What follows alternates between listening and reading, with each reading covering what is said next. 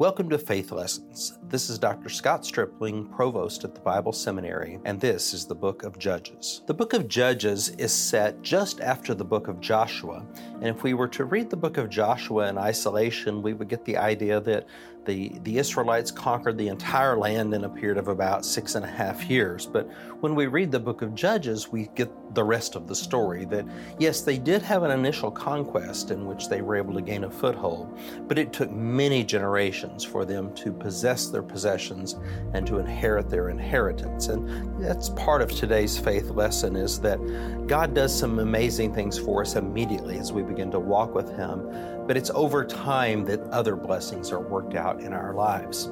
So let's kind of set the stage for the Book of Judges. This is a period that we would call the Iron Age 1 period, roughly from, say, 1300 to the year 1000 or thereabouts, but the Iron 1 would be a little tighter, maybe 1200 to 1000. But this is the period when the tabernacle is at Shiloh, where this is the center of Israelite life and worship. And this is a period where there is a decentralized government in Israel. God's plan was that they would see Him as their king, as their executive, and that they would look to Him. And He would then raise up leaders in times of crisis.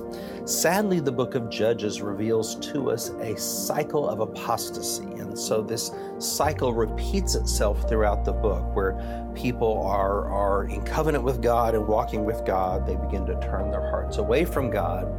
They begin to apostatize and even worship other gods. God raises up wicked people to chastise them and even bring them into bondage, from which they then cry out to God, and God delivers them. And so this is that sad cycle of apostasy that runs repeatedly throughout the book. But these deliverers are people whose many of them names you will recognize, like Gideon and Samson, Deborah, the great female judge of Israel, who along with Barak delivers the people.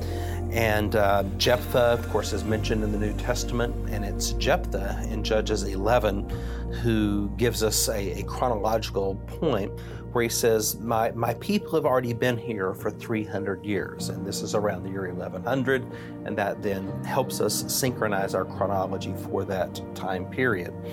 The larger lessons of the book of Judges, I think, that we bring into our life today is that we are accountable to God. And the Bible says that in the days of the judges, each man did what was right in his own eyes. In other words, he made up the rules for himself, and there was a lack of accountability. And I think we live in a time when that's very much the zeitgeist, or the spirit of the age. No one wants to be accountable to God. Much of the work that we do in our original research at the Bible Seminary and through the Associates for Biblical Research is establishing the veracity of the biblical text.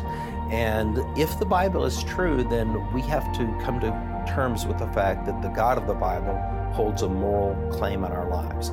That's the book of Judges. God is ultimately the judge to whom we will all be accountable. Thanks for listening.